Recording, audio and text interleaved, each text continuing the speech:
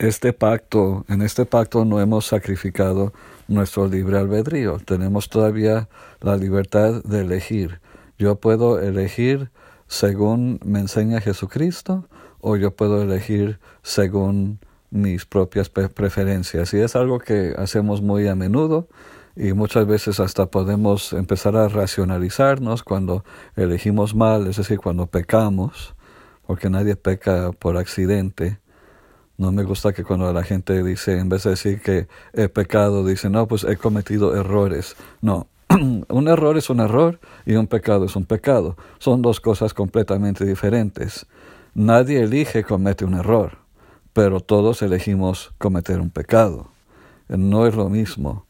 Un error, por desagradables o graves que sean sus consecuencias, no es un pecado, es simplemente un error, algo que se hizo accidentalmente. En cambio, un pecado, por leves y ligeras que nos parezcan a nosotros sus consecuencias, sigue siendo un acto deliberado y consciente y una ofensa contra nuestro Creador. Entonces hay una gran diferencia entre las dos. Nunca piensen que cometer errores y pecar es la misma cosa. No, no lo es. El pecado se hace de una forma libre y consciente, mientras que un error, pues nadie elige cometer errores. Un error es siempre algo que resulta de la ignorancia o accidentalmente. Bueno, pero volviendo, disculpen que la voz me está empezando a fallar. Les pido oración porque no quiero estar enfermo otro mes, por favor. Disculpen. Volviendo al tema de nuestra naturaleza caída, no significa esto que seamos basura o que seamos monstruos, ni mucho menos, no. Seguimos siendo criaturas creadas en la imagen y semejanza de Dios, y por lo tanto supremamente amadas por Él. Por más que pequemos, seguimos siendo amados por Dios, y también nunca perdemos la capacidad de poder hacer cosas buenas o bellas. No somos demonios, los demonios no son seres humanos, los demonios son espíritus, son ángeles, y ellos son pura voluntad, según nos enseña Santo Tomás de Aquino. Entonces, cuando los ángeles que eligieron obrar mal y eligieron rebelarse contra Dios, Lucifer y una tercera parte de las huestes divinas, pues ya esa decisión para ellos es irrevocable. Para nosotros, los seres humanos, no. Nuestras decisiones no son irrevocables. Puede ser difícil de cambiar de opinión, puede ser muy difícil arrepentirnos por nuestro orgullo, pero lo podemos hacer con la gracia de Dios. Un ángel no. Una vez que un ángel se vuelve demonio, ya es una cosa permanente, porque ellos son pura inteligencia y pura voluntad. Una vez que toman una decisión, ya es permanente y de por siempre. Entonces no desperdicien su tiempo pidiendo por la conversión de Satanás, porque al fin y al cabo Satanás no es un ser humano, no es creado en la imagen y semejanza de Dios, pero eso sí, Dios sigue amándolo, porque Dios es amor y Dios ama a toda su creación, pero nos ama a nosotros más que a nadie, porque somos como espejitos de Él, pero algunos de estos espejitos están más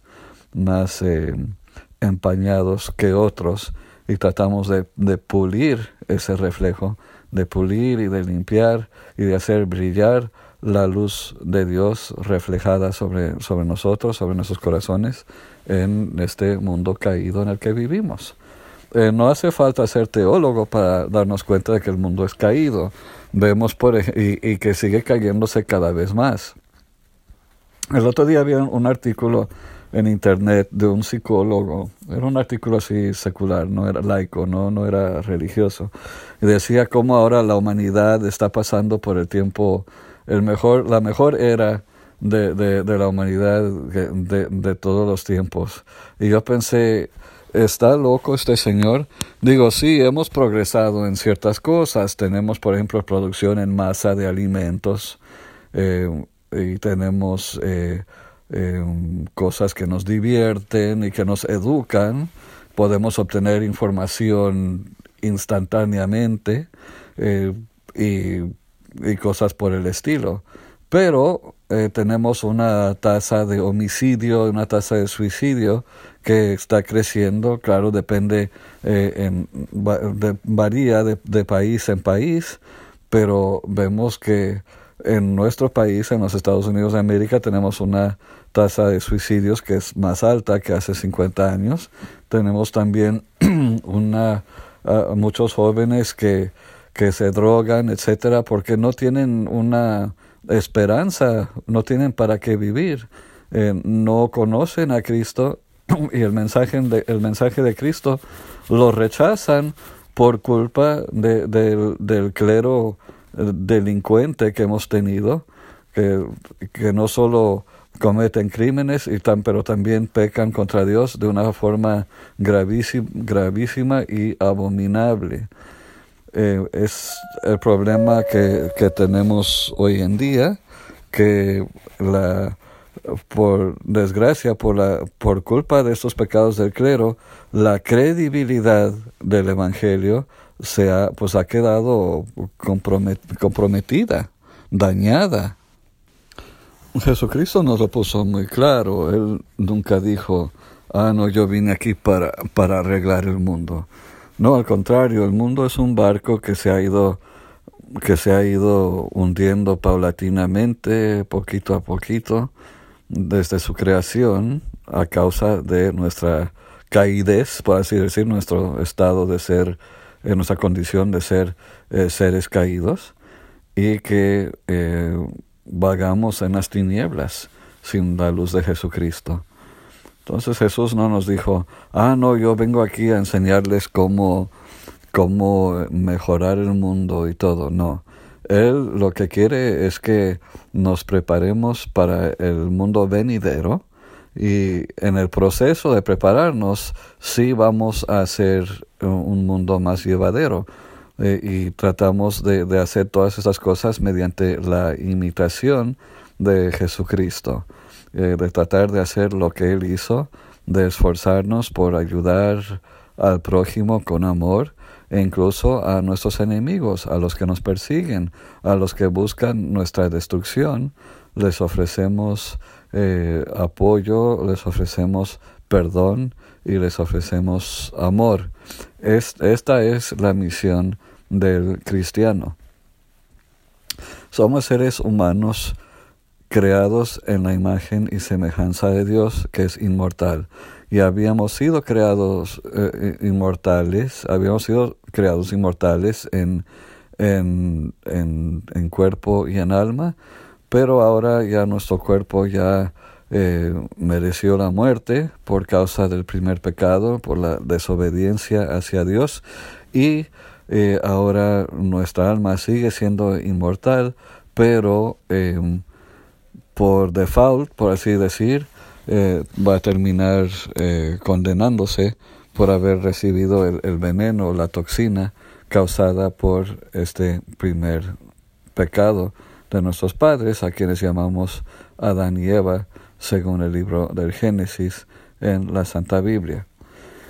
Esta es la situación en la que siempre se ha visto la humanidad, y es algo que obviamente no le agrada a Dios.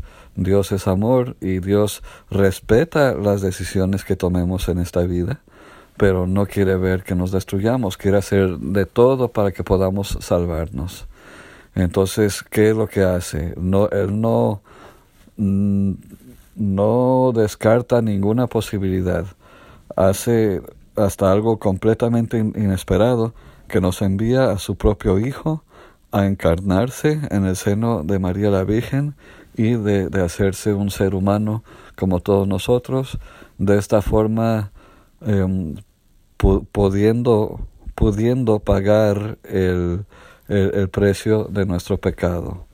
Porque como Dios es inmortal, entonces Dios cómo iba a morir por uno, imposible. Y no había ningún ser humano que haya sido inocente que pudiera morir por nosotros, ni siquiera un bebito en el vientre de su madre, porque en cuanto somos concebidos, como vemos en el Salmo penitencial del rey David, el Salmo 53 en las versiones modernas, que vemos que nos dice David, y es el Espíritu Santo que nos habla mediante este texto, que fuimos concebidos en el pecado, que no es algo que simplemente nos hicimos pecadores después. No, desde el momento de nuestra concepción, desde antes de nuestro nacimiento, ya habíamos sido concebidos en el pecado. Es todo lo que conocemos, este mundo caído y nuestras tendencias egoístas son las cosas que tenemos que superar con la ayuda que debemos implorar del Espíritu Santo para poder alcanzar las metas que Jesús nos propone en esta vida y cumpliendo, alcanzando estas metas, alcanzar la vida eterna. Por lo tanto, para alcanzar esta meta aparentemente imposible, porque Dios no puede cambiar de opinión, Dios es inmutable, es cambiable, por eso es una ridiculez tratar de aseverar que una cosa que Dios ha prohibido ya de repente ya cambió de opinión y ya esto era pecado antes, pero ahora ya no lo es. Sí, ha habido mandamientos menores que se han podido cambiar gracias a la sangre de Cristo y al establecimiento de la nueva y eterna alianza. Por ejemplo, que se levanta la prohibición de ciertos alimentos, o que se mueve el día del sábado, con S mayúscula, o sea, el día del Señor, se mueve del séptimo día al primer día, porque estas son es el poder de las llaves que Cristo le dio a Pedro y a sus sucesores, y que lo que ellos aten en la tierra quedará atado en el cielo y viceversa. Lo que desaten también en la tierra quedará desatado en el cielo. Y estas son medidas menores. Recordarán que Cristo nos dice que el sábado fue hecho para el hombre, no el hombre para el sábado. También nos dice en cuanto a los alimentos, que lo que contamina al hombre no es lo que entra a su boca, sino lo que sale de su boca, lo que sale de su corazón. Entonces, cosas así sí se pueden cambiar, pero cosas que tienen que ver con nuestra identidad como hombres y mujeres creadas en la imagen y semejanza de Dios, varón y hembra, Él los creó, como vemos en el libro de Génesis. Pues estas sí son cosas que son inmutables, son verdades eternas que no se pueden cambiar, y la gente no debería estar presionando a la iglesia para que cambie su postura, para tratar de acoplarse a las normas y a los cambios en este mundo que sigue cayendo y que sigue degenerándose. Sin embargo, incluso tenemos voces en el mismo colegio de cardenales, cardenales modernistas, que buscan que la iglesia aprenda del mundo y adopte las costumbres y las corrientes del mundo.